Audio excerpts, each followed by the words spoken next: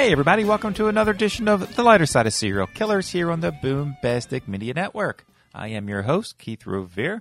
I am an author and collector of true crime art and memorabilia. If you followed me for a while, you know I'm a huge advocate for prison rehabilitation, but not the current way they're doing it, where it's punishment-minded. It doesn't work. I think that's pretty obvious. But what does work is positive reinforcement. You say, what? Being nice to criminals and being nice to serial killers and showing them love and kindness? That's exactly what I'm saying. It's like, well, they don't deserve it. It's not about deserve. I get flack all the time on social media. How can you be nice to these people? And you give them a platform and this and that. And, well, yes, I am showing compassion, and I am showing kindness, and I am showing love to people who have done some horrible things. But the goal is rehabilitation. Yes, I've built friendships up with people whom the world deems evil and who've definitely done some horrible things. But it's about rehabilitation. If you read my book, The Story of You, about Yu Masaki, that's Y-U, Masaki, not Y-O-U. There's so much research done by neurologists, neuroscientists about psychopathy and how they're not deterred by fear. It's not how their brain works. And we get an argument of, do they truly have free will when they have brain abnormalities that don't let them understand, not that they don't know right and wrong by the legal definition of insanity and insanity pleas in court, which really should be definitely readdressed one day. I doubt it ever will. They know what they're doing is right and wrong, but if they don't have the capability to stop themselves in some instances, especially in the amygdala portion of the brain, where the stop button exists. I said before, and somebody bumps you in the shoulder and you want to turn around and smack them, but your amygdala kicks in and says, oh, I better not. Well, if you don't have that part of your brain functioning to the, oh, I better not part, there's no stop button. There's no brakes. So we really got to examine how we look at people and we judge somebody who's done horrible things. I'm not saying let them free. I'm not saying not lock them up. But how we perceive them. We say, well, if I was them, I would do this and that. No, if you had their brain, you would have done the same thing. That's what people don't understand. But anyway, you can get that more in my book, A Story of You. But it's all about rehabilitation. That's my goal in a lot of this. But tonight, we are going to have part 2, the conclusion, with Charles Chase Merritt. Got a lot of positive feedback about part 1, and it was just starting to get juicy. I don't want to make one long podcast where he really starts getting into some amazing facts. And that's one thing about what Chase does. He gives facts. So you can't argue with facts. Now, there are some things you might say, well, maybe, maybe not. But again, that's why I leave it to you. I give Chase the platform. He wanted me to give pushback on certain things, and I was like, you sure? I just wanted to give you a platform to say whatever you wanted. No, if you have doubts about anything, come at me and come at me as hard as you can, because he truly believes in his innocence and that he has facts to prove that's so. And I did. I did bring up a lot of things, and there's some things I'm not quite sure I agree with. But I think after listening to this, man, you should have some doubt of whether he is truly guilty or not. And you find me on social media, find this link and comment on what you think. I would love to hear, and so would Chase. A lot of views, thousands and thousands of views we got on the podcast through social media, through Twitter or Facebook. So it's great. So I'm glad everybody's listening. Hopefully this gives some clarity to the case, especially in his trial, the documentary, Two Shallow Graves. A lot of stuff did not get into the trial. A lot of stuff didn't even make it into the documentary, which is understandable. I mean, you can only do so much. But here, we're going to hear about the facts that never made it to trial. And his book's going to be released in a few months. And I think he's going to start a website where you can look up everything that he's saying, all the facts. Again, he's just not making things up. He's providing facts to back up everything that he says. So eventually, I'll put a word out on my social media page when the book finally comes out. We were talking about Joseph McStay and the murder, him, his wife, his children, and really taking a hard look at Dan Cavanaugh, his relationship with one of his girlfriends, the debt that she got into from basically selling drugs, and eventually he sold the company to give. Oh, I'm not going to give it away. For now, why don't we just hear from Chase himself? Here we go. The motive for you to eliminate or murder him would have been detrimental financially, almost crippling to you. Of course it would. And then, but Dan, it was crippling. Yeah, when he disappeared. Exactly. But for Dan, no, it was kind of a different story. It was just the opposite. As a matter of fact, I can tell you, let me find it here, after February 4th, well, prior to February 4th, mm-hmm. he had received about just over, I think it was $1,545 in the 40 days prior to Joseph disappearing. That's how much money he had gotten from Joseph. Mm-hmm. $1,545. In the next, in the following less than a month between the 4th and I don't want to say a date unless I know it for sure. We can say after the disappearance. I'm sorry, what? I can say, or we can just say after the disappearance, he earned. Mm-hmm. Well, I'll just summarize it. Sure. Basically, he made about $1,500 in the 40 days prior to Joseph disappearing. Mm-hmm. Obviously, that's not enough to live on. And then just after Joseph disappeared, between actually the 1st of February and the 17th of February, he took $12,900 out of Joseph's business account, transferred it to PayPal, and then transferred it to his PayPal account. Oh, wow. So when Dan Kavanaugh said that he didn't have access to Joseph's account, and he told the detectives, "Oh, I never had access to Joseph's business account, only the PayPal." The detectives knew he was lying, because in order to get the money put onto Joseph's PayPal account, the bank had to be contacted, and the bank had to be told to transfer the money to the PayPal account. And then the money from the PayPal account was then transferred to Dan Kavanaugh's account. Wow. So Dan Kavanaugh had access to Joseph's business account the entire time. But yet he told detectives he didn't, and they just ignored the fact mm-hmm. that these transfers were being made out of his business account into his PayPal account and then withdrawn by Dan Kavanaugh.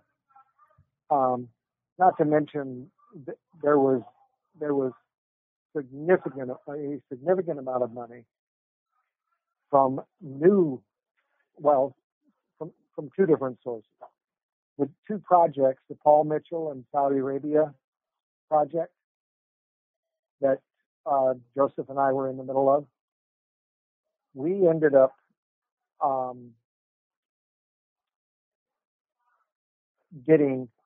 I ended up finishing them. But when I finished them, I had Paul Mitchell wire me the amount that I was owed. And I had them wire Dan Kavanaugh, because Susan told me to have it wired to Dan Kavanaugh. Dan Kavanaugh was wired $11,000 when the Paul Mitchell project was done. When I finished it in New York, the day that I finished it, I was still in New York. Paul Mitchell wired Dan Kavanaugh $11,000, the final payment. Mm-hmm. Okay. Now, was that normal was that normal for Dan to get wired the money? No, but Joseph wasn't around, and I talked to Susan Blake, and I said, "Look, I need to know where to tell these people to send the money, mm-hmm. because I could have just told them to send it to me, sure, but I didn't. Mm-hmm. I told them to send it to Dan Kavanaugh.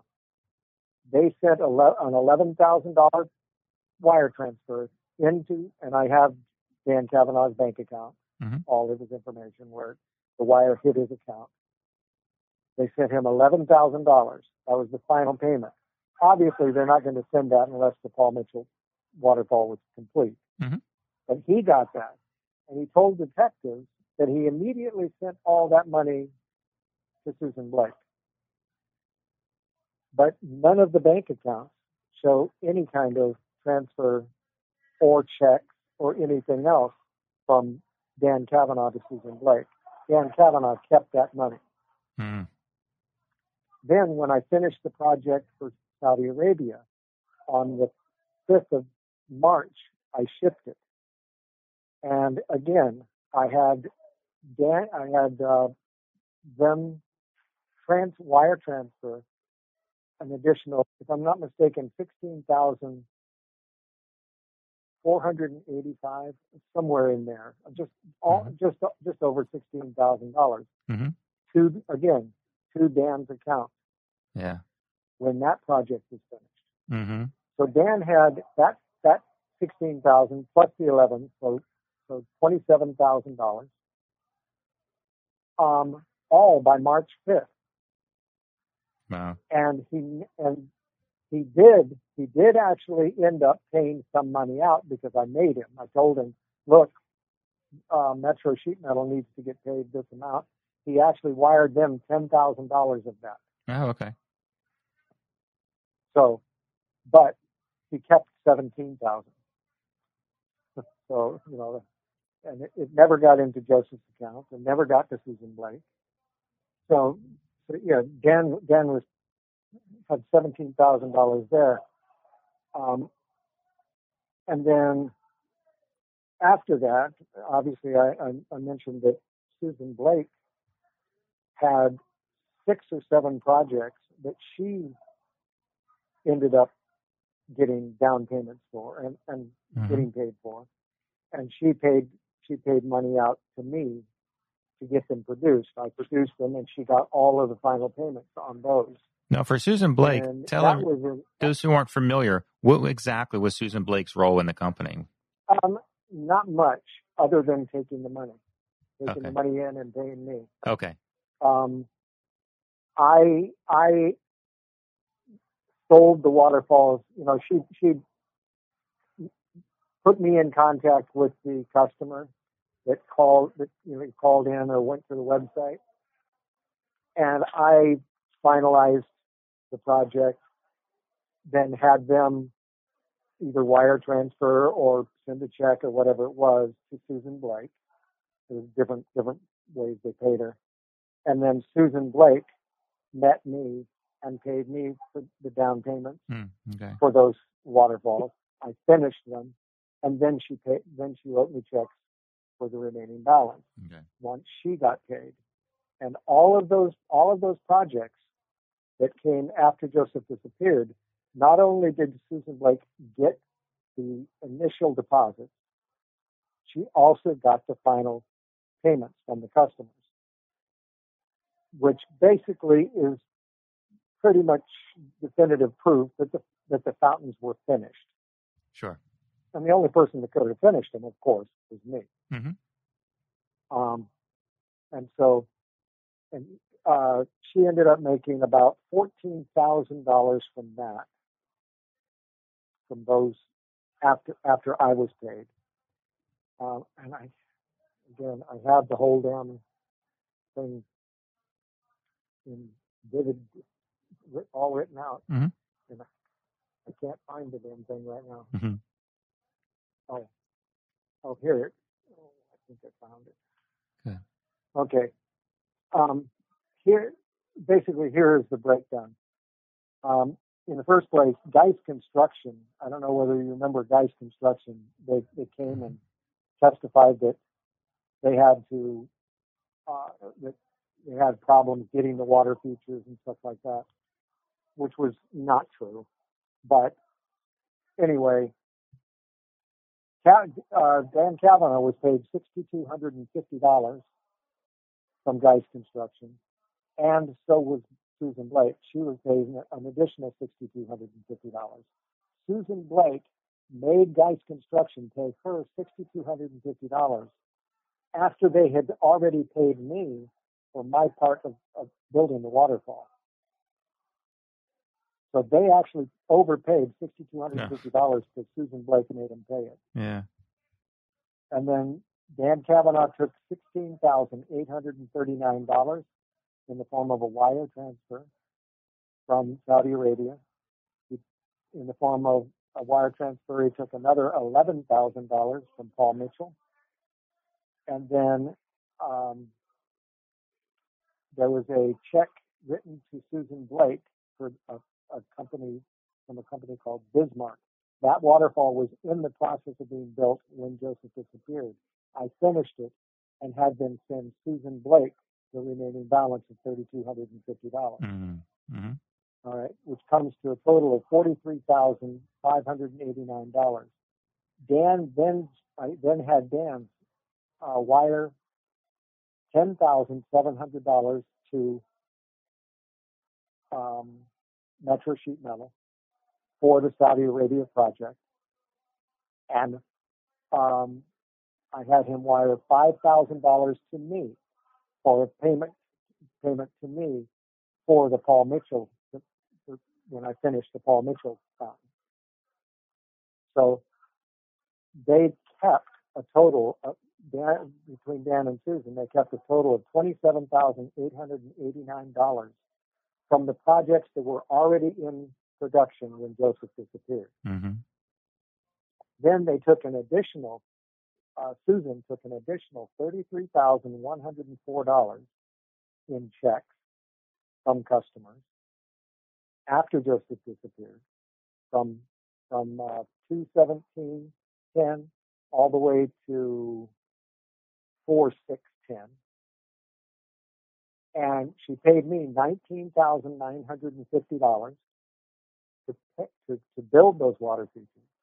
So she retained an additional $13,354 from Joseph's business. It was never put into any of his accounts or anything. So for the existing jobs, there's $27,889. For the new custom, there's $13,354. So between Dan and Susan Blake, they retained a total of $41,243. Now, just by listening to that, maybe there's an answer to this you have, maybe you don't. Whether Joseph was missing or not, she knew the books. She knew where to wire the money. Why do you think it doesn't matter if somebody couldn't get a hold of somebody for a couple of days or a week? It was his money, Joseph's money. Why didn't she just wire it into the account that I'm sure she had access to? It was his money. She knew Dan when it has nothing to do with getting money from projects. What reasoning do you think that she wouldn't just wire the money to Joseph? It's his money. She handles the money, goes right into his account. She paid you your due money. She should have paid Joseph his due money. I mean, what? Exactly. And on 2/17/10, a $7,500 check was given to her that she deposited into her personal account. Why she didn't have that transferred to Joseph's account, I don't know. But anything after that, Joseph's business accounts were his business account was frozen. Mm-hmm. And Susan Blake knew that. So the next check she got was for $5,680. And that was on 3/15. By then, the checking account was already frozen. So there was a legitimate reason for her to have the money transferred either to her or another business account that they ended up opening. But there was no legitimate reason. Yeah, exactly. For her to retain the money. And what's most important is, not only did she retain the money, but when she was specifically asked by the court in trial by the judge said, after February 10th, did you take any money in? What money came into the business? And she said, this is almost a quote. She said, there wasn't any money coming in. I was paying for money going out, which was absolutely false. Wow. they had a total of over $41,000 come in, and that's what she was paying me for or with to finish the project. But it made it look like I was taking advantage of poor Susan Blake and taking her money to finish projects. And she basically told the court that she didn't even know whether they ever got finished or not, when she knew damn well that they got finished. That's the only way you get paid. She's the one that received an email.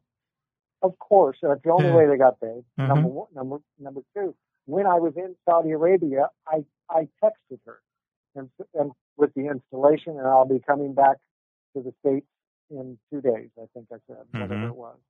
But when she saw that email in court, well, I've never seen that before. She would not authenticate it. The only way it would have been able to be authenticated is if I actually went on the stand, which I wanted to. I definitely wanted to get on the stand, but I was afraid that James McGee would just feed me to the lions, basically. Yeah, and you can see he wasn't going to protect me. Yeah, you could see that in your face when you were thinking about testifying or not. You could see the anguish and the torture of like, I desperately want to do it, but this could really, really hurt me here. Oh, I wanted to so badly. You asked me about the Espirito thing, where Dan basically confessed to doing the crime. Oh, with his girlfriend? Or with a guy named Esper. It was a police report that this guy building a water fountain. He was building a fish tank for Dan Kavanaugh, and Dan was unhappy with him, and he threatened him. Yeah. So I have that write-up. Oh, definitely, yeah. Definitely hear that. Oh, yeah, for sure. Okay. Basically, this is dates number 5807 to 5808 in the discovery.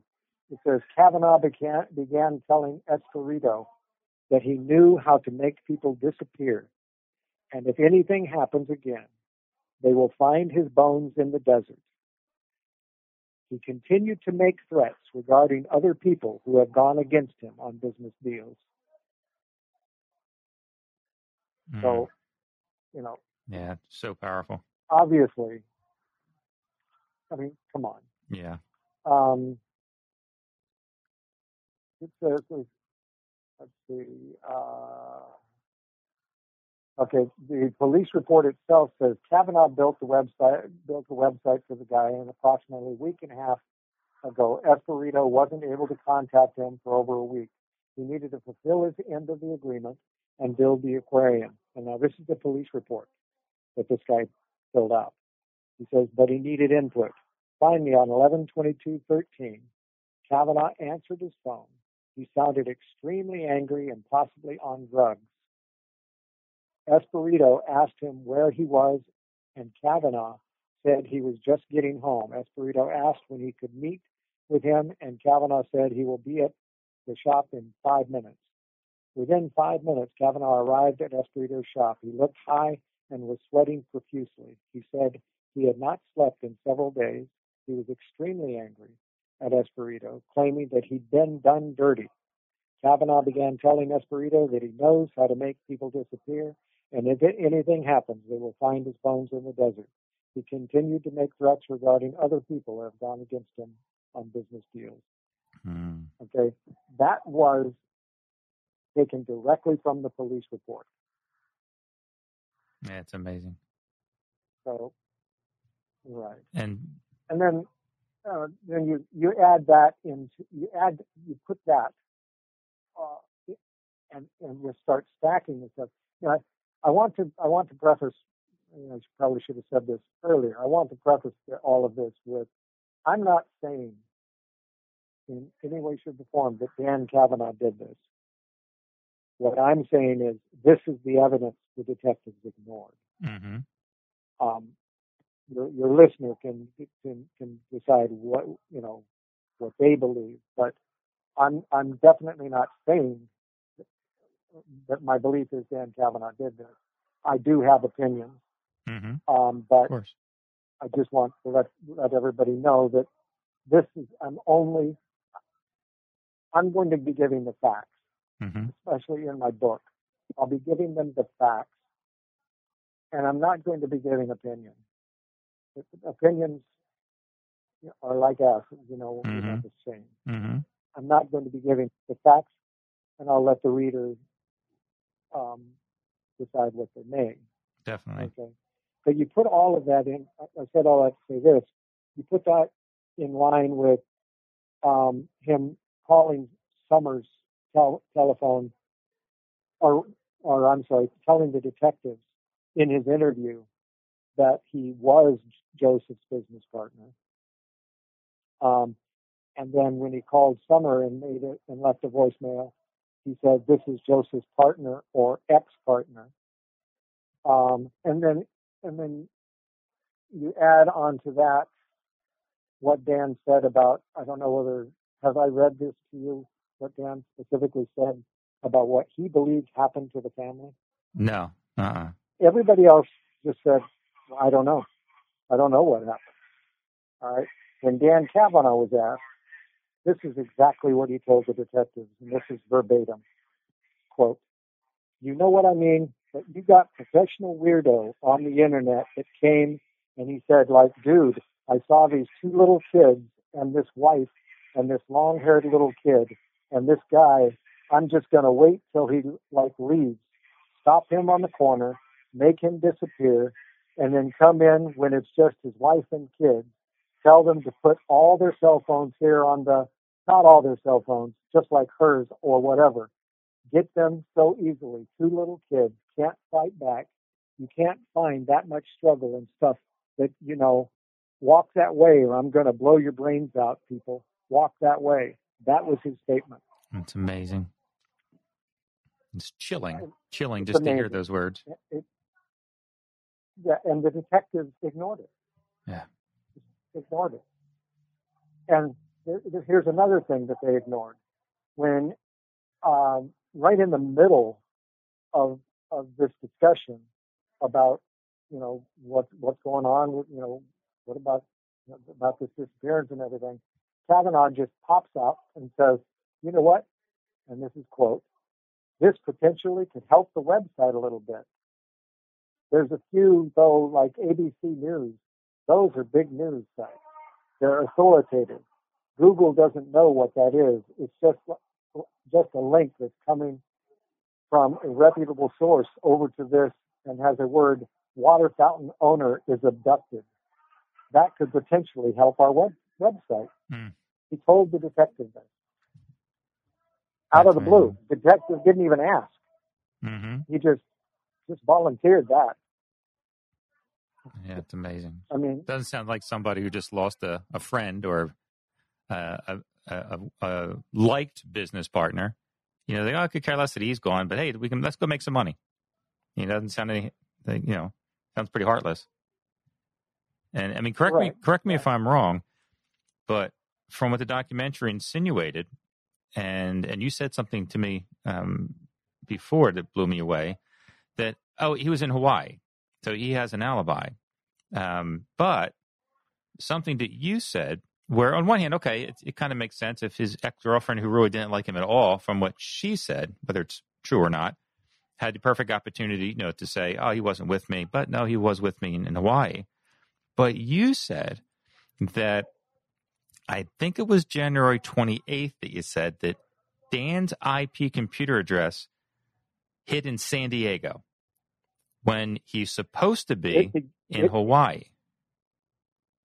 It began hitting, I believe, January 28th and went all the way through February 17th, hitting in San Diego. Oh, whole time. Okay. And so you cannot hit an IP address in San Diego if you were in Hawaii. It's just not possible. But his did. But the court just dismissed it. That's amazing. So definitely amazing. And my attorneys didn't really didn't really push the issue that much. Mm. Yeah, that's... Here's a few other things that Dan said about Joseph directly to the detective. He's talking about basically how much the problems he was having between him and Joseph. And he tells the detective, let's maybe do something on the side here. He tried to do some side shady shit with Chase. We have an EIP, but he had created a second one, EIP Fountains, on my QuickBooks account that I didn't even know about. Joseph created it, and that was their little side hustle. And he goes on to say, I would go and acquire those backlink campaigns and run all of that stuff to the site while Joe's sitting there in his underwear and answering some calls, thinking he's running shit. He's popping a new QuickBooks online account, dude. So I found out at one point that Joseph had this fat deal a year before they disappeared. He would then go on to create that separate QuickBooks online account and try to run that through that account. Joseph was surprised when I called him out on it. I was like completely kept in the dark. How dumb are people, right? That was about a year before they go missing. Then he went on to say, didn't even actually tell me about the sales that were some of the sales, but then I would later go on and just do my own audits and stuff and see, dude, okay, you established a couple new lines of fountains here. You were doing some side shady shit, right? And then he says, we were talking about setting up a waterandionizers.com, so that was on our plate. I was kind of being left in the dark as to a couple of the deals, Saudi Arabia and Paul Mitchell, that at the time he probably didn't give a shit about the water ionizers. He's like, yeah, bro, we'll start this other company. I just made $100,000. Don't worry about that. And the detective says and Dan says, he's doing that shit, dudes. They were my contacts. And the detective says, so he's kind of got this little side business going. Yeah, I can still see it. But I'm like, dude, I can still see it. Like, I'd call him out from time to time and be like, bro. And the detective says, so is that why you said you guys were best friends at first? We were best friends at first. So then he starts doing this stuff. Yeah, don't worry, dude. Like, you just have trust issues from your upbringing. Like, I'm a Christian family man, bro. I'm the only one that's ever done anything for you, bro. Do you think I'd like steal from you? Like, straight faced, bro. He tried to pull the Christian card on me, and he tried to pull the like, you just have trust issues. It turned sour eventually. Mm-hmm. And then was he trying to make it right? The detective asked, and he says, he was running a game, dude. He was like treating me like a 12-year-old, just throwing me a little bone here and there, like never letting me get enough resources to launch my own new site. I made that business. Everything was because of me. 100% of any money he had was. The detective, well, there were some emails back and forth. Tell me what that conversation was about. And he owed you some money? Dude, I know it's hard to believe, but I can see everything that comes to the site. Stuff doesn't slip through the cracks with me. You need to pay up, dude, to the tune of 20 G's. Otherwise, I will take the whole site and I won't delete it, but I will like redirect all my like marketing efforts and powers that are off site to not in your control and redirect them elsewhere. No problem. Now it's collecting dust. And he's like, whoa, why are you like threatening me this and that? After all I've done for you. Like, you met my wife and kids, like tried to bring up all this irrelevant shit. And then he never ended up like paying me off. He was not even making payments and shit. And it just goes on and on and on. Yeah. And then he says, I spent like the last 10 years learning how to even do this. This is very difficult, bro. Don't squander my skills.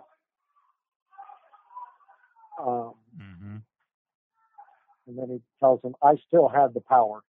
In other words, he had control of the website. He's the one that did all of the backlink work and stuff on the website. He's the one that did all of the work. So when he sold it, he had control of. Okay. So for that part, from what I read, he sold the company, and we'll get into people who apparently got in trouble or who were in part of the medical marijuana trade. He sold the company to them for reported over $200,000. How was that possible? If he was the website guy, how was he able to sell to these people? Well, he wasn't. Okay, that's just it. He wasn't legally able to sell it. Yeah, He did exactly. sell it. Okay, he did sell it. He told detectives he was legally able to do it, but they knew he was lying. They knew all along that he didn't own part of the company, Yeah. and that, matter of fact, he actually told them he didn't own the company when he was put face to face with, when they were asking him about this insurance policy that they thought Joseph had, and he specifically told them, "Oh well, wait a minute, that wouldn't have benefited me because I'm not part of the business. I didn't own any part of the business." Yeah, exactly. So that exactly. business, so they knew the truth, but they just chose to ignore everything he said. I mean, can you imagine a witness talking to you like a witness that you're talking to about a murder case, and him talking to you like Dan talked to these detectives, telling them that he was a shyster, and they never bothered checking his alibi. Yeah. They never bothered. The only thing they did was check to see if the reservations had been made, and there were reservations made, but they never checked to see if Dan was actually on the plane. Ever. Nobody to this day has ever been able to establish that he was actually on that plane at that time. And the only thing they did was talk to his girlfriend, whom he probably paid off with some of the over $200,000 that he made. That's my ever so humble opinion, but Now, was this the same girl? You also said something I had mentioned when you sold the company for over $200,000, reportedly, that there was a little side story that was not mentioned in the documentary, and I'm not sure if it was mentioned in the trial or not, that maybe with the same people he sold the business to, who were in the marijuana trade, or at least partly, that there was some debt involved. It was not mentioned in. Yeah, it was not mentioned in trial. Okay. I found out that the two men that went to prison for one of the biggest drug busts in San Diego history, guns and drugs and everything, the two men that bought the website, actually told detectives that Dan's girlfriend was a courier for them, and that she somehow lost $100,000 worth of marijuana that she was supposed to be delivering. Dan Kavanaugh is the one that hooked them up together. And so they basically told Dan, you owe it. We're holding you responsible for it. Well, Dan ended up selling the company to those people for $20,000 in cash, the forgiveness of that $100,000 debt, and 20% of sales for the first year. That was the deal. Time-wise, do we know approximately when that debt, so to speak, accrued from her? Was this around the disappearance time? That's just it. That is just it. It is somewhere in or around the disappearance. Yes. But was it prior to or just after? Or I cannot say. I wish that I could, because I would be a little bit more, maybe even more accusatory. Of course, that's a big piece of evidence. If so, that's a big one. It was done before. If I knew that it was done before, then I would say, you know what, this just is too coincidental. But I don't know, and I'm not going to speculate. So I have no idea. All I know is what I've heard, and that's pretty. Sorry, the football game's on right now. I can hear it. And everybody's yelling. Yeah, I get it. And on the another thing that go ahead. I'm sorry. Go ahead. No, go ahead. No, keep going. No, I was going to say another thing that about Susan Blake and her testimony. besides many, many lies that she actually got caught in, like when she said that Duvall gave her permission to clean the house, and obviously he didn't. Mm-hmm. And when she lied about saying that Joseph told her he was getting rid of me, when she was confronted with the detective's report and what she actually said in her interview, she said, "Oh yeah, that's what he said. He said that he was keeping Chase and getting rid of Dan." But yet, at the end of trial, all of that just went by the wayside. The fact that Susan Blake lied, and she was caught in the lie, when she said that Joseph told her I was being sidelined. She was actually caught in that lie. Amazing. But yet, even the court at the end of my trial, when he was stating some of the facts, said that Susan Blake said that that Joseph told her I was being sidelined. When that isn't it's what she tried to say. But then when I made my attorneys confront her with the actual statement she made to the detective, she acquiesced and said, "Yeah, that's what he told me. It wasn't. He wasn't getting rid of Chase. Mm-hmm. He was keeping Chase and adding new welders, making the business, bigger, and getting rid of Dan." Mm-hmm. But nobody picked up on that, but she lied through her teeth. Yeah. She lied when she said no money came in after February 10th. She also lied when she said that she never gave Dan any money after Joseph left. Mm-hmm. I'm sitting here right now looking at a check on 4/12/10 made out to Dan Kavanaugh, signed by Susan Blake, a check for $3,000. Yeah. Mm-hmm. So, I mean, almost every, and I hate to say it because, I mean, obviously she's a victim of this crime as well. And I do definitely, my heart goes out to her. But I don't think she fully comprehended the ramifications of the lies that she was telling, because they obviously convinced her that I was the culprit. Sure. And because of that, she was willing to say virtually anything. Yeah. And I don't think she realizes just how much of an impact her statement almost certainly had on the jury. Yeah, yeah. And, yeah. Mm-hmm. And also, Michael is the same way. Mm-hmm. And with this, also, I want to give you a chance to respond to some accusations against you. And we talked about some of them before.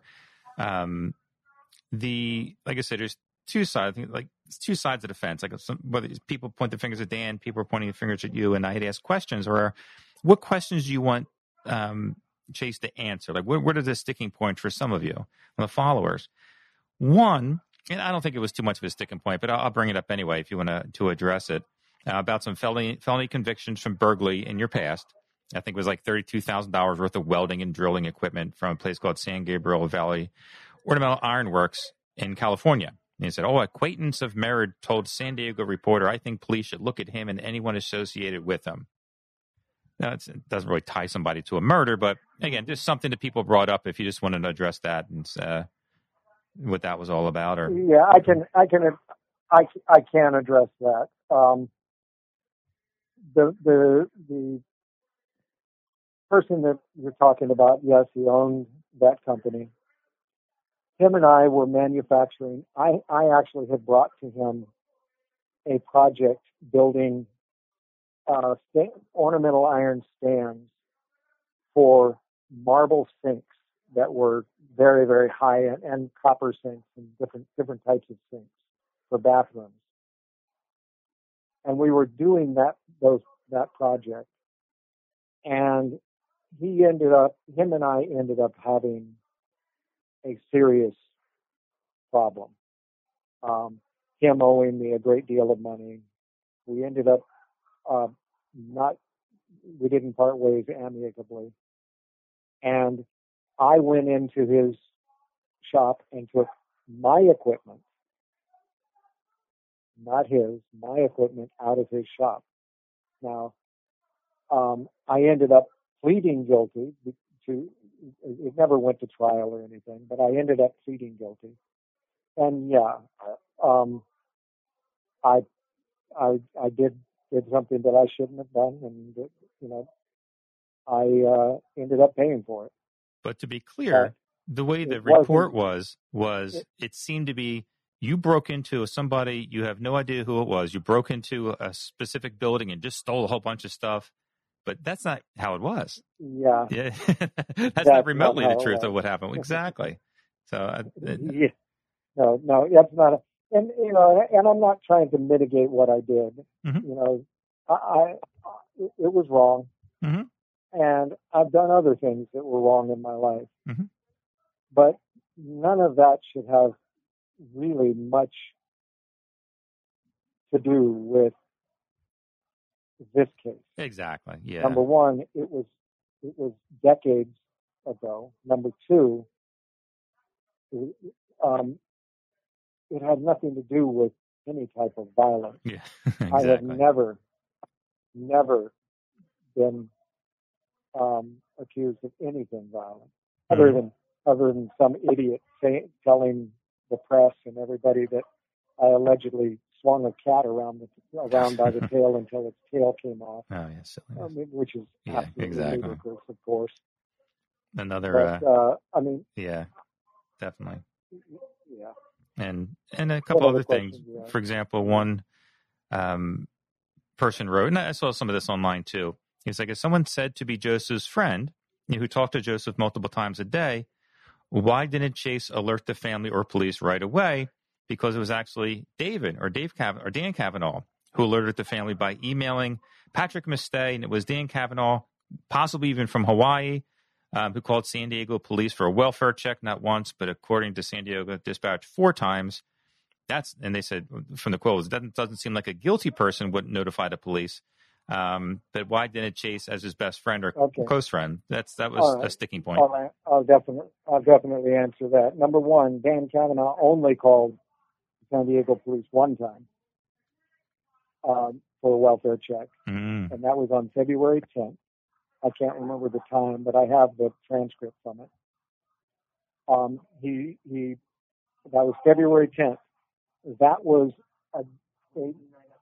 a day after I had already notified the family. I went to Susan Blake's house around noon on February 9th and specifically told her, there's something amiss. I'm going to check on Joseph, and I'll call you from his house when I'm there, which I did. So Dan Kavanaugh did not notify the family first. I did. Okay. Dan Kavanaugh never talked to Patrick McStay until February 10th. Okay. The day that he called in the welfare check. Mm-hmm. I have the phone records. Nice. Dan, Michael called Patrick. Patrick said, this is February 10th, not 9th, February 10th. Patrick said Dan called him on February 10th. Michael then called his mother. His mother said that I had already been there. So Dan Kavanaugh called Patrick McStay on February 10th, not February 8th or 9th. Mm-hmm. I was the first one actually to reach out to Susan Blake prior to Dan Kavanaugh ever calling Patrick McStay a day before. So I was the first one to alert the family, number one. Okay. I have all of the phone records, and you'll be able to, your listeners will be able to see that on my website when I put up all of the. They'll have access to all the phone records, all the police reports, everything. Mm-hmm. So whatever I say, they'll be able to find in the records. That's good. That's very important. Definitely. I'm not saying anything that isn't absolutely true. Mm-hmm. Okay, so February 10th, Dan calls Patrick. Michael calls Patrick, and because I believe Patrick had left a text or something with Michael. Patrick says, "Hey, your brother's missing. Go check on him." Michael says, "I'm busy. I can't right now. I'm busy working." Michael hangs up, calls Susan Blake. Susan tells him that I had already been there and told her that Joseph was missing. But it was the day before. Okay. Nice. Michael lied. Michael lied and said that he then called me while I was on my way home from Joseph's on the 9th. And that's not true. Mm-hmm. Michael called me on February 10th at 4 something p.m. That was the first time Michael had ever called me. And I wasn't on my way home. If people really understood the facts, they would understand that what Michael was saying was false anyway, because when I left Joseph's house on the February 9th, I didn't go home. I went to the casino to play a tournament. Okay. Because there was a tournament going on that night. So I ended up leaving after I checked on Joseph. Matter of fact, I almost missed the tournament because I was checking on Joseph. Yeah. But I ended up just barely making it. And so Dan lied when he said that he contacted me on February 9th. He didn't. Yeah. Nobody contacted me until February 10th. Yeah. I'm the one that contacted Susan Blake. Good. And I'm the one that went and checked on Joseph. Prior to anybody else, prior even to Dan Kavanaugh calling a welfare check-in on the 10th, on February 10th. So I'm not sure what your listeners are reading or listening to, but those are the absolute facts. Good. I was the first one to alert the family. Good. And the other point was when you were talking to detectives, when he was still missing, you were referring to them or him in the past tense. The quote was, right. He was 5.8, I guess. And that became that became a big thing in trial. Yeah. And that's one of the biggest reasons. Or that's one of the reasons. That's a small reason, but it's one of the reasons I also wanted to testify, because I actually gave all of this information to my attorneys to bring up with the detectives, but they just never did. They just never did. The fact is, Detective DeGaulle and Detective Fisk, the first detectives that came and interviewed me, the interview that I was allegedly saying things in past tense. Number one, they introduced themselves as homicide detectives. Number two, they specifically told me that there was something seriously amiss, and that's the reason they took the case. They believed, in other words, they convinced me, most definitely, that they believed Joseph and the family were dead. Okay. As a matter of fact, in the detective's report, in the interview, the detective says, "What do you think?" He asked me if I knew of anybody or anyone that would want to cause harm to the family. And I said no. And that was the question. But in his report, he stated that he asked me, was there anybody that would want the family dead? Okay. But that's not what he asked me. But that really was the kind of the feeling of the interview. Well, makes sense. That's where they believed. That's what they believed. And so the way they were talking to me and the questions they were asking me in the past tense, like, was Joseph this and was Summer this? And did Joseph ever do this? And, all the questions they were asking me were all in the past tense. Gotcha. Okay. And so my answers almost instinctively became in the past tense, because that's the mindset that I was in during that interview. I was sitting talking to homicide detectives, and they were asking me things in past tense. So and people say, "Oh, it's not natural," but it really is. Mm-hmm. And if you look at Susan Blake's interview, Michael McStay's, MacGyver McCarger's, I have all of those interviews. Mm-hmm. Every one of them. Everybody that talked to these detectives, to first responding detectives, talked in the past tense. I think that's a very important point, because for people who, but they don't. Well, what you just said, I think, is something I definitely would highlight in the book too, and that's why I want to reiterate that, is because that was a big sticking point for a lot of people, even on the documentary, and even some of my followers. But when you have, like you said, you have it documented. Well, the family at this period of time, it's documented that they were saying things in the past tense also at the same time you were. It's very important. Very important point. Just as much or more.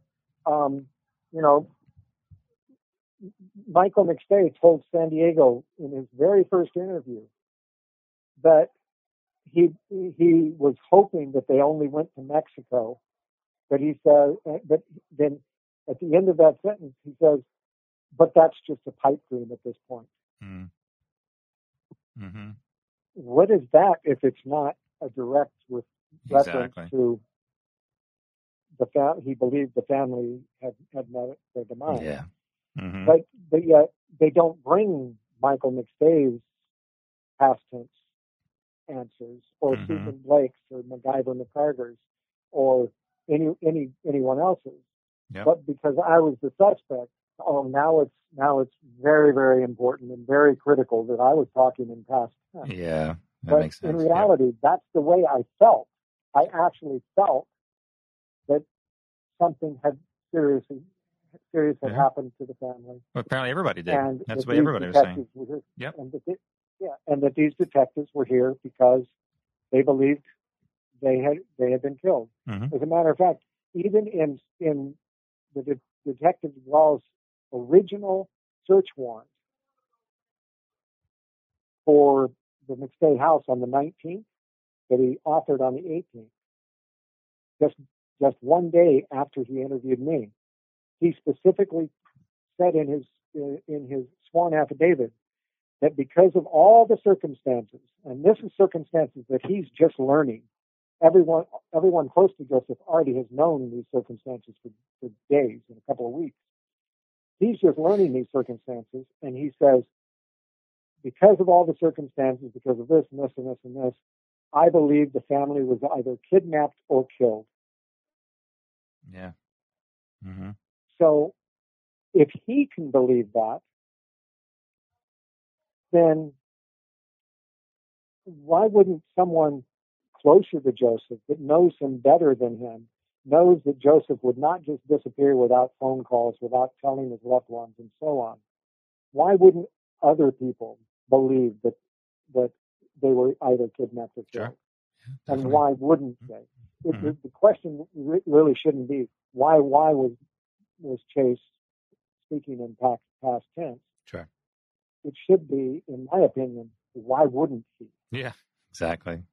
One of the other points, I don't put too much credit on this one because it certainly could happen. But it said around that time you had injured your hand. And they asked, I cut it on a piece of sheet metal. Yeah. And they asked somebody who worked there, I guess, with you, David Sequita, whatever his name was, from Metro Sheet Metal, if Chase had hurt his hand that day. And he said, no. No, you can address it. I don't think it's a big deal, but you can address it if you want. Yes, I will, because it is important. He didn't say, no, I didn't. He was never asked, did I hurt my hand that day? He was asked, do you ever remember Chase injuring himself?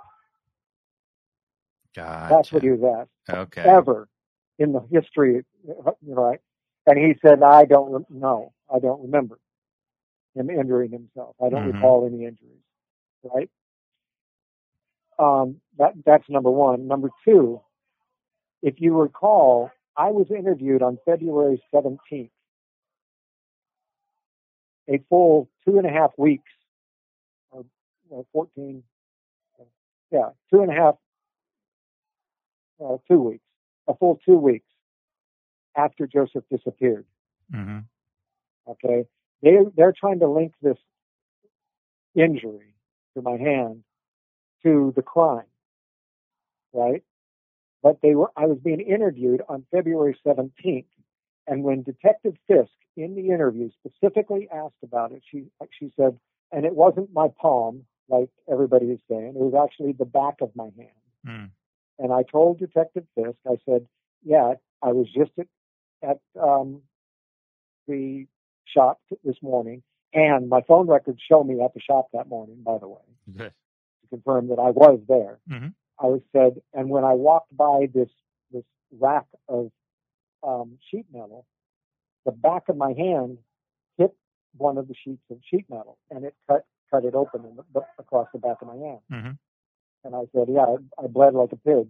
Yeah. And her words, on 2 weeks after the alleged crime took place, her words were, yeah, it looks pretty fresh to me. There you go.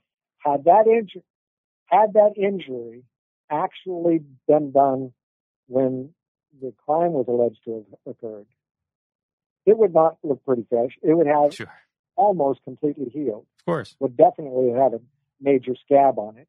Mm-hmm. But people don't listen to all they have to do is go back and listen to that interview. Yeah, definitely. And it was actually read during trial, and the detective just specifically asked me, or specifically states, yeah, it looks pretty new to me. And I said, yeah, I just did it today, Sure. and here's how I did it. Mm-hmm. And then the phone records back up the fact that I was at the Metro Sheet Metal on that very morning. Good. I made 2 or 3 phone calls. Mm-hmm. There. So for them to assert that it was somehow linked Mm-hmm. was absurd, number one. And for people to not look a little deeper into it prior to just assuming that, that's the case. Yeah, definitely. Come on. I mean, Mm-hmm. if you're going to look at it, if you're going to look at the details of a crime or the details of things happening, Mm-hmm. You need to look at all the details. Exactly. Fisk would not have said, yeah, that looks pretty new to me if it was 2 weeks old. Mm-hmm. That's the main thing. But also, I was at Metro Sheet Metal that morning. And, I mean, the prosecutor used it multiple times during the trial Mm-hmm. to try to assert that it probably happened during the trial. Yes. He says, in his closing argument, he says, and then there's that also. Keep in mind also, hopefully your listeners will hear this. Anything that I'm saying, like about the injuries in my hand, the finances, what Michael said, or Susan said, or the bank accounts, all of that is, number one, will be in the book, and it will be demonstrated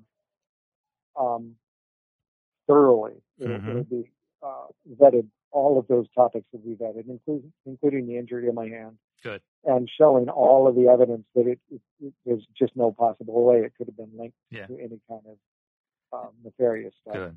And then really, I'm sorry, go ahead. And they'll also be able, besides in the book, they'll also be able to look for themselves, because I will give them specific places to go in discovery nice. That I will make readily available to them. Nice. I'll give them the places to go to see what actually transpired, mm-hmm. to see everything, not just what the prosecutor wanted to show, not just what the defense counsel wanted them to see, but everything. That's good. And I'm assuming also with the website, when a website comes out, which is going to be the same as the title of the book. And it looks like maybe by the first of the year, you think the website's going to be up. theprosecutorspuppets.com. Most definitely. Good. Yeah, theprosecutorspuppets.com, and that will be. You know what? Now I'm saying .com, but now that I'm thinking of it, I think it might be .net. And when it comes up, I'll come back on. I'll let everybody know. It's the prosecutors, right? It's the prosecutor's puppets. Good. I own the domain name now. Perfect. And so and it is being built as we speak. Good. So everything will be available. That's good. That. And really, the last people two want to really hear the truth. Oh yeah. Oh, definitely. Go ahead. And really, that's the last two sticking points, and we can finish up with is how both sides. Anything.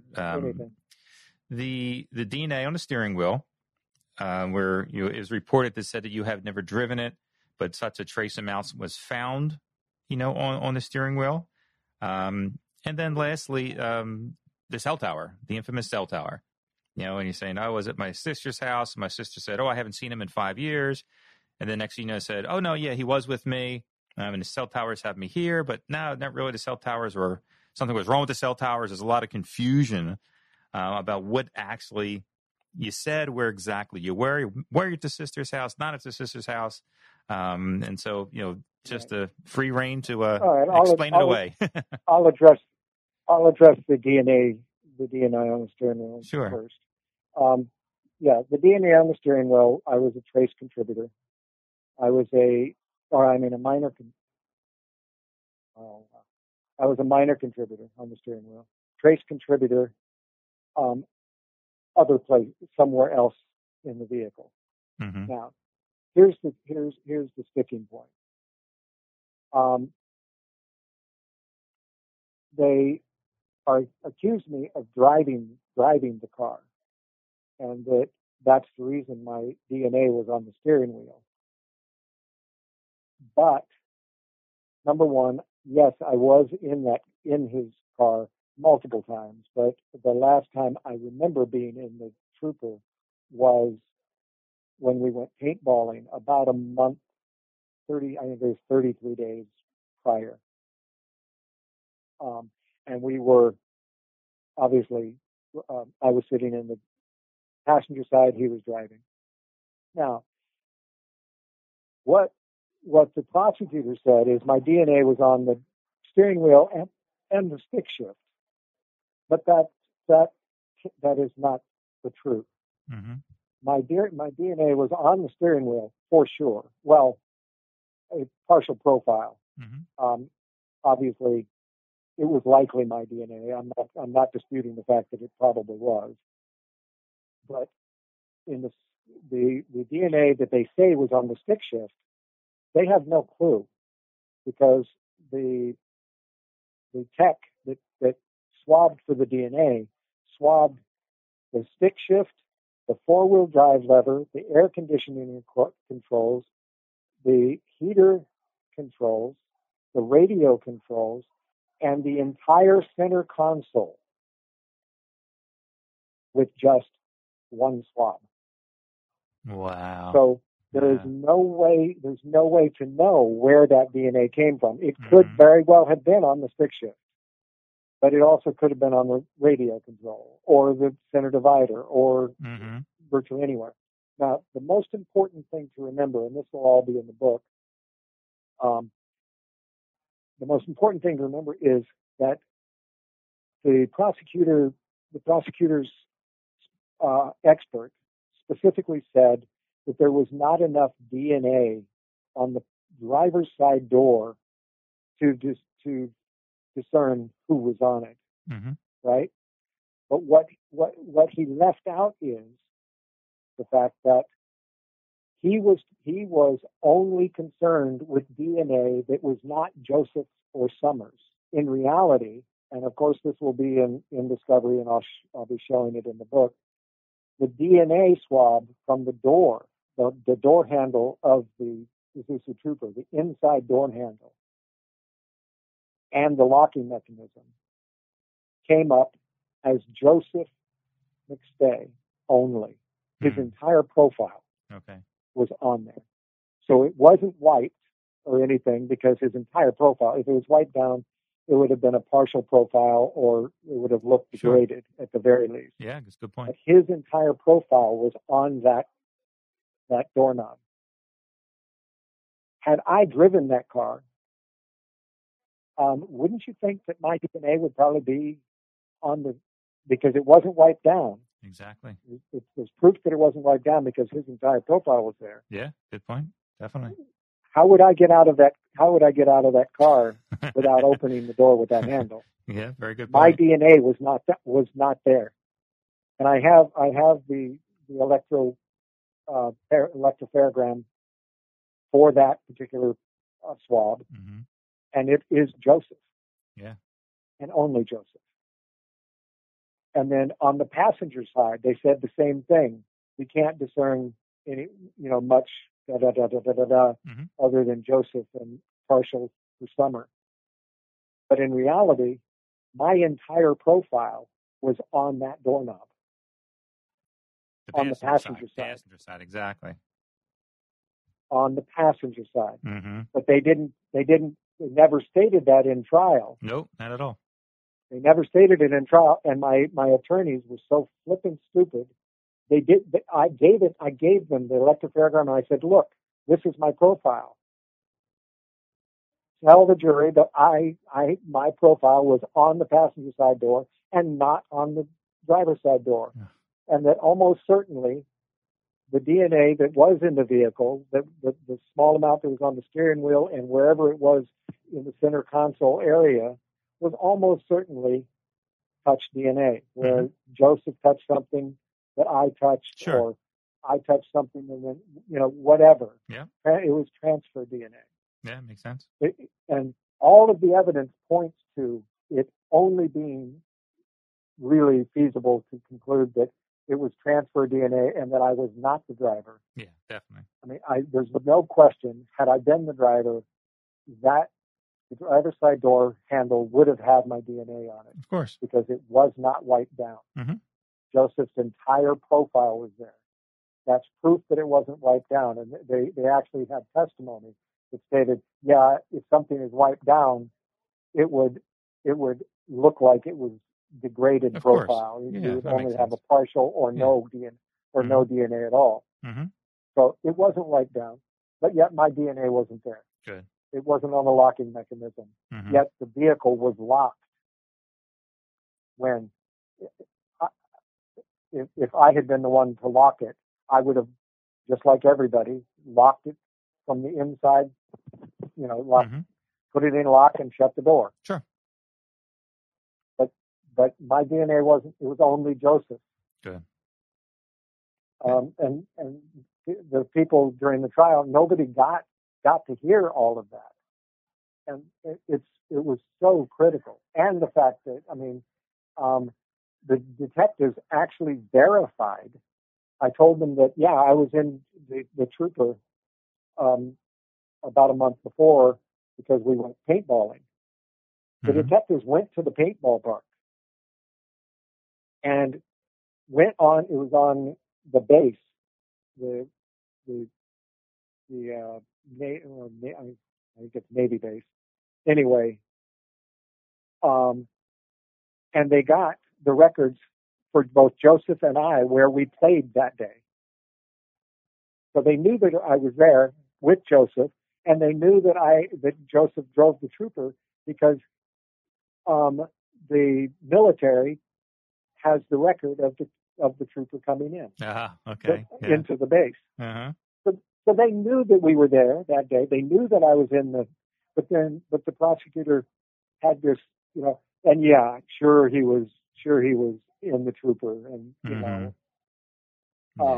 and all this shaking hand thing, maybe it was because I shook hands on the 4th with Joseph and it transferred into his vehicle. That's very possible as well. Sure. But in reality, there's so many ways it could have gotten there. Sure. And the most important thing is that you weren't driving. They completely overlooked the fact that where my DNA wasn't. Exactly. Definitely makes sense. So, yeah. And all of that will, of course, be in the book, and you'll be able to see all of the Sure. electrocardiograms and everything Oh, good. on my website. I said, and probably the biggest sticking point, and we talked even about it before, is the cell tower. On one time you're supposedly said, or when your sister was first interviewed, that, I haven't seen him in like 5 years. And then at the trial, or at least another police interview, we're like, oh, no, he was with me. And then your phone pinged around that same time. So what was the story with that? Yeah, I hate to, I love my sister to death. I would step in front of a train for her. But my older sister, for lack of better words, kind of a Looney Tune. I love her to death, but she's gotten a bit strange in her old age. Number one, when the detective came out to her trailer the day that she said that she hadn't seen me in quite a while, she didn't say 5 years, by the way. She said quite a while, and he said something about 5 years, and she said, "Oh, maybe," or something to that effect. Okay. I have the transcripts of the interview, and of course you'll be able to see those. But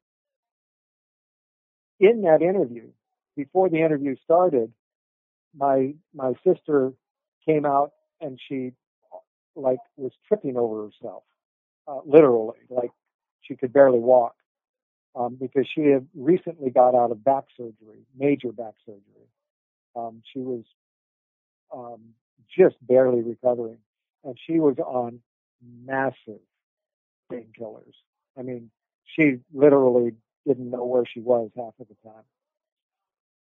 She told the detectives that she was. As a matter of fact, if you look at the detective's testimony in cross-examination, the detective admits, yeah, she did tell me that she was on drugs and couldn't remember any kind of timelines or anything like that. Okay. But he continued to interview her anyway. Yeah. And some of the things she said just did not make sense. When she came to trial, she was much more coherent, but she was still a little bit. She's just a Looney Tune. She ended up saying, "Yeah, he did come up and see me all the time, and I did." Had my attorneys bothered to put my brother or my younger sister on the stand as well, they would have confirmed that I was up in the high desert probably about once a month, maybe once every 6 weeks. Not super often, but I was up there quite a bit. Good.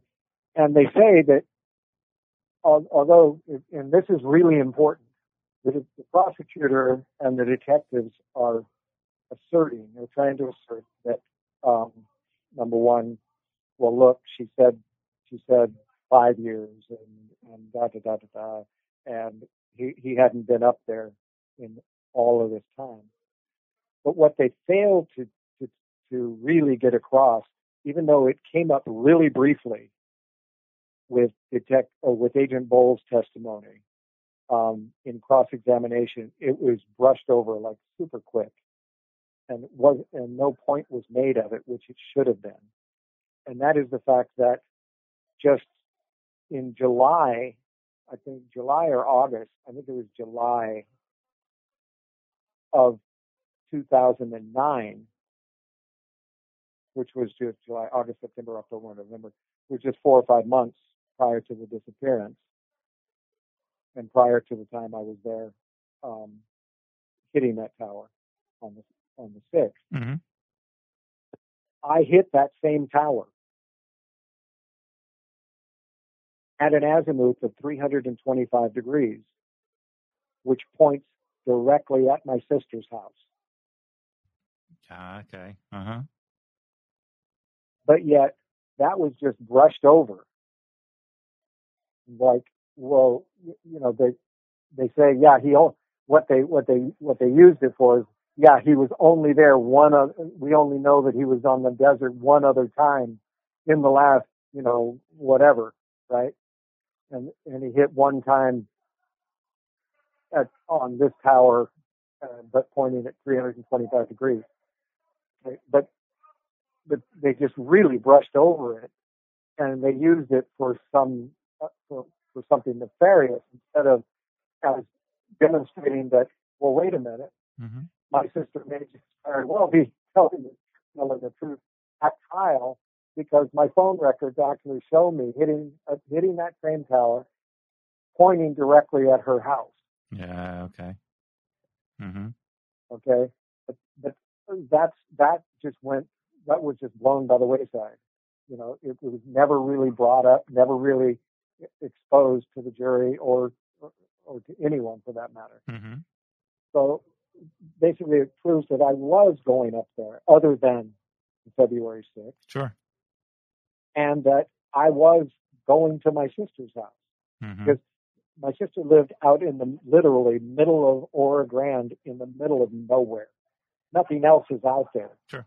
Literally. Or I don't know if you've ever been to Ora Grande. No. But you're not even from California. But Ora Grande is literally a 2.5 horse town.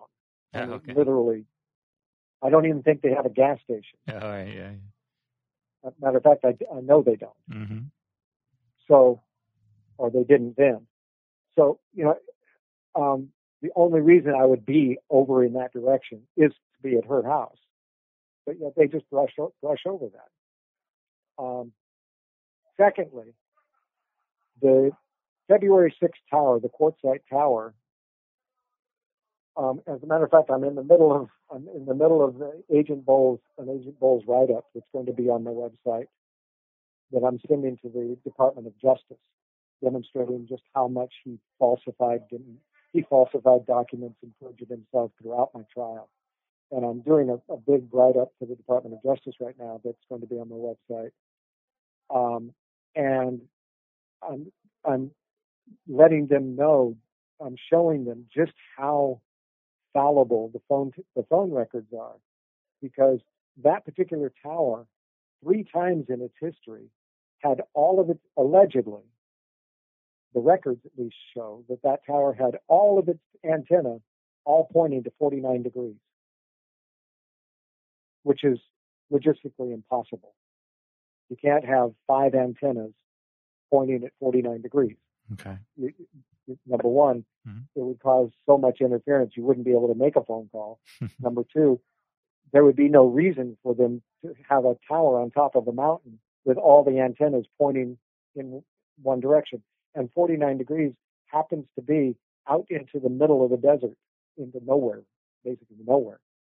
So the records for that particular tower are notoriously wrong.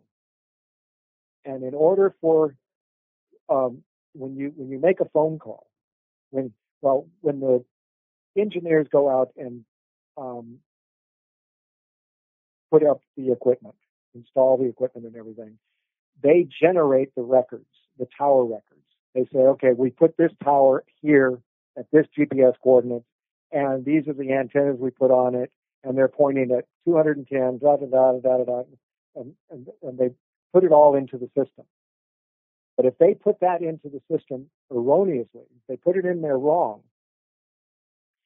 and then someone calls and hits that particular antenna, let's say an antenna that is at 85 degrees, and in reality, you're hitting an antenna that's pointing in 325 degrees, then it's going to put you someplace that you're not, on the opposite side of a tower. Sure. And I show in this report where there's dozens and dozens of towers very similar, where it shows 280 degree antennas pointing both in the same direction. When there's no logical reason for that. Yeah. And the technology can't support it. Mm-hmm. But if you hit one of those 280 degree antenna, and that antenna is actually pointing to 10 degrees, but if there's a crime scene at 280 degrees, you can be implicated. Yeah. Even though you may have been at the 10 degree antenna. Sure. Anyway, there's much more to it than that, and they'll have to go and look at Matter of fact, this write-up will be done fairly soon, and I'll be sending it off to the Department of Justice. Good. Not long after that, probably the end of this month, maybe a week into October. Mm-hmm. I am going to have it on the website. I believe the website will be up by then, if I'm not mistaken. Oh, good. They'll be able to read exactly what this tower was doing and why this evidence. It's just impossible to trust what the records say, and they'll be able to see it for their own. I'm not just blowing smoke here. Sure. When they go there, they'll be able to see the tower records. They'll be able to see my phone records. They'll be able to see all of the information that they need mm-hmm. to make a logical and accurate decision about what the evidence actually says. Oh, for sure. And I can guarantee you, every one of your listeners will say, "I'll be damned, he wasn't there." Yeah. Well, I think that's exactly what my expert said.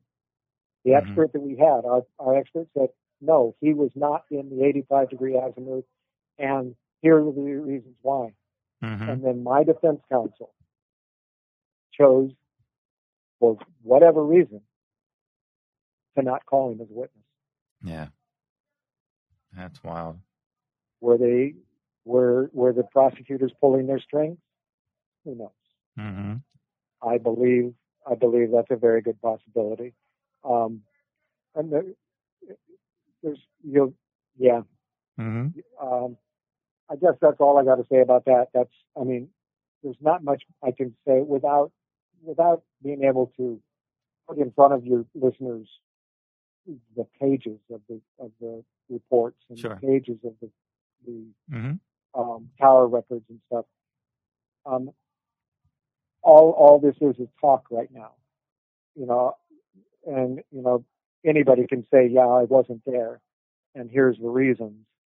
But to really prove it, you actually have to have the documents in front of you for people to really believe that what I'm saying is true. Of course. I don't expect them to right now. I mm-hmm. don't expect them to say, oh yeah, sounds like he's telling the truth. Mm-hmm. Bullshit. Wait until you get the proof in front of you. Yeah. Because again, I have no visions of grandeur here. Mm-hmm. I am a convicted killer, according to the state of California. Mm-hmm. I don't expect your listeners to believe everything that I'm saying right now, mm-hmm. but I implore them to go and look at what I'm saying when I put this website up, and when I get this book finished. Look at what I have to say and look at the proof, and then you can decide for yourself. Yeah. That's all I ask. I'm not asking you to believe me now, because that would be way, way too much for anybody. Mm-hmm. Hell, when I was convicted, the day before the jury came back, I sat in front of my attorneys and said, I'm going to be convicted. And they told me, well, no, you don't know that. And I said, yes, I do. If I was a juror and heard what they heard, I would convict me. So how can I expect them to not convict me if I would convict myself with the information that they had? Yeah. The problem is they weren't given all of the information. They weren't given the truth about a lot of things, and all of that will be open for everybody to see very shortly. That's good. So, yeah, I mean that's why I wanted to give you that's why I wanted to give you this platform. I think you just by this you will convince a lot of people, but you're also going to back it up with the facts. You convinced me, and I was leaning on your side anyway, to be honest. But no, I think it's great, and I think that's nice. But I don't, and like I said, I really don't expect to convince people yet. Mm-hmm. I do expect to convince people eventually, when everything is put in front of me, and if the ones that really want to understand what went on, Mm-hmm. they'll be able to see everything. Good. And I do expect them to be believed eventually, Sure. but not yet. Yeah. They don't have all the information. Mm-hmm. And, I can't expect that. Well, you gave us And a lot I don't fault people for. Oh, sure. I was going to say, because you gave us a lot of information over this. We're doing the part 1 and part 2 of this. We've barely scratched the surface. Yeah, believe me. Definitely, and that's what's barely scratched the surface. That's what's going to be great about the book that's going to be coming out. And of course, I'll let all my listeners know when it's going to be released. I'll put everything up on my website, my websites, all the social media pages. We'll get the word out. Prosecutors Puppets, and then the website. Again, we'll announce that once it's official, once it's up and running, and just promote it. And as we close, first of all, I think I'm sorry. Go ahead. Yeah, I'm more interested, not so much promotion of the book, because I'm not going to make any money on the book. Mm-hmm. I'm more interested in just people seeing the truth. Of course. That's all. Of course. Nothing more, nothing less. Well, there you go. Charles Chase Merritt. Man, it blew me away. If you haven't seen a documentary, I definitely go back and check it out. Two Shallow Graves. And man, you just watching his facial expressions during that documentary, just looking at his lawyers like they're just like they're buffoons. I don't know anything about the law. But there's so much evidence that did not get into this trial. So many things that the lawyers didn't capitalize on. It's just amazing to me. Absolutely amazing. Now, I don't know if you're listening to this and you still think he's guilty, if you think he's innocent, whatever it may be. If you want to reach out to him, send me a message. I can get a letter to him, give you his information if you want to encourage him in any way. But, man, that's just wild, right?